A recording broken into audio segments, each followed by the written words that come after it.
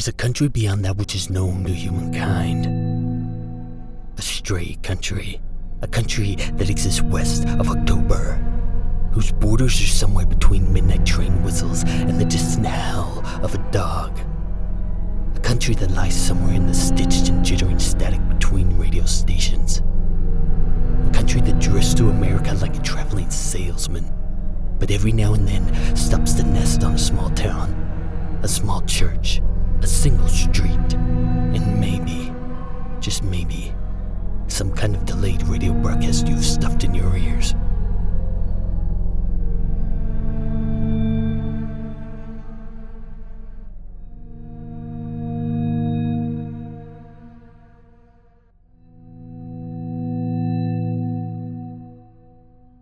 Chapter 33.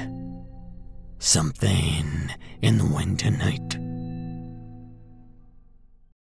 The janitorial hand drew the keys out of the lock, returned to a belt, a modern kind of holster.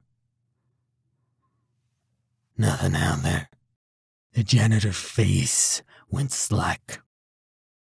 The cigarette fumbled from his lips, fell to the floor with all the dust dropped by kids. Billy added his eye blink to the din. Blink, blink, blink. Neither boy asked what was out there. No janitorial hand was raised to silence the masses. Everyone watched the theater window. Billy's eyes tapped out a rhythm. Some kind of war message stashed in his bones. Some kind of distress pulse in his blood. Blink, blink, blink. Stare, stare, stare. Blink, blink, blink. Something young boys in Rust Belt towns tent-poled up by carnival men would have understood. The window was watched. There had been a flash of horror, a glint of axe, a film grain of gasoline, a gleam of chainsaw, a glamour of grizzly pouring out of a stabbed pumpkin mask. A horror had been seen, yes, like a movie screen. In 1/2 second, all these images flashed together, shot from projectionist street lamps. But the horror was gone, leaving a man and 2 kids wondering, hadn't they seen the bag? And the truth of the scene was the janitor had caught a gleam, a shuck of white and an echo of radio static on the wind, yes. But had he seen it? And they watched. Because seeing a fearful thing so quickly was very much like breaking up. And no one understands the first time. The first time the bell of the ball tells the gentleman thrall the dance has been danced, he cannot understand, cannot comprehend. And he must be told again, every day, until the time comes not to be told a thing, until so many days of saying the dance is done have passed that it's time for the silence to speak. And so the janitor stood there, feeling very much like the mostly young man he had been once upon a time at age 29, when the first girl he had fallen in love with had flashed disinterest like a white plastic sack blowing through the dark. Stood there watching the silence like the horror film it was, waiting for the silence to tell him the truth. Because if a man collects enough silence after a kiss, he knows she ain't coming back. And the janitor wanted his heart to break again. Tonight, he wanted silence to speak for so long his ears fell off. He wanted silence to chin smack until the sun crawled out of the mountain pass to tell it to shut up. He wanted silence to leave his heart broken in the November midnight.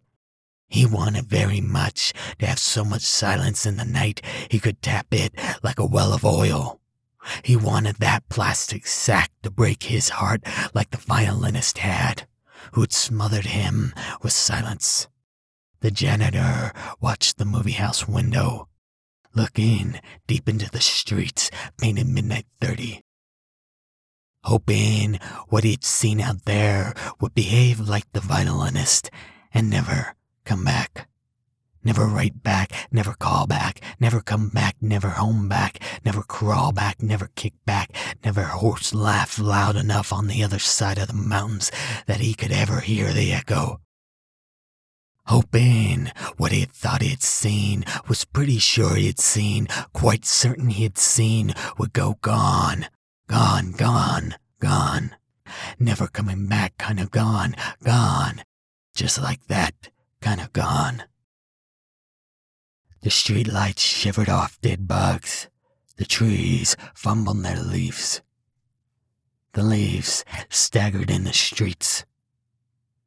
The streets ran long into the night. The night stumbled, drunk, trying to find his way home.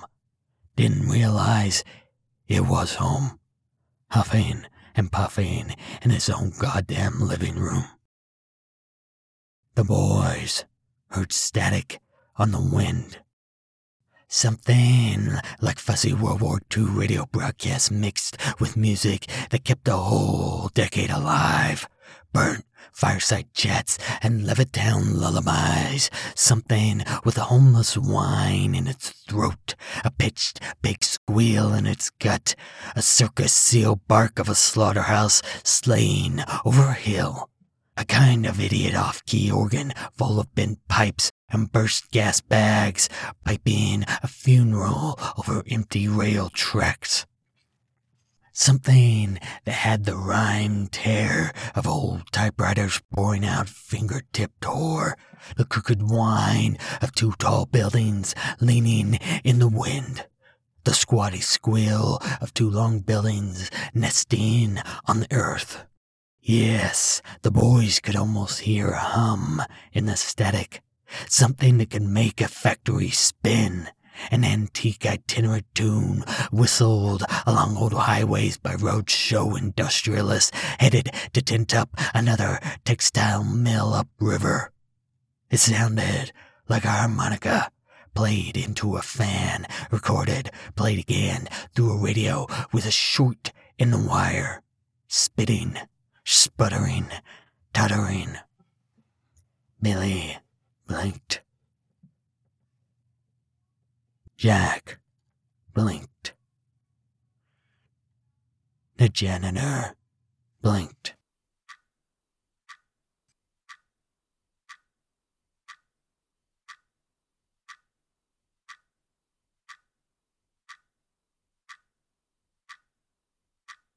A sheet of white flashed in the streetlight stream.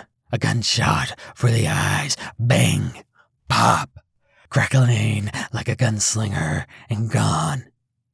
Leaving no gun smoke. No trail.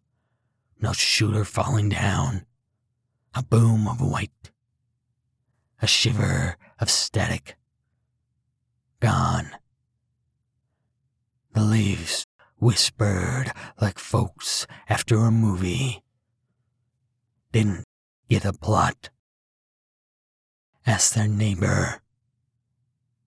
Didn't get the plot. Forgot about the scene.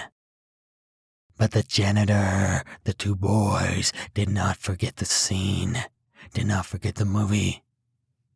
No. Knew there was no need to talk about it. And like people who get a film, they didn't say a thing.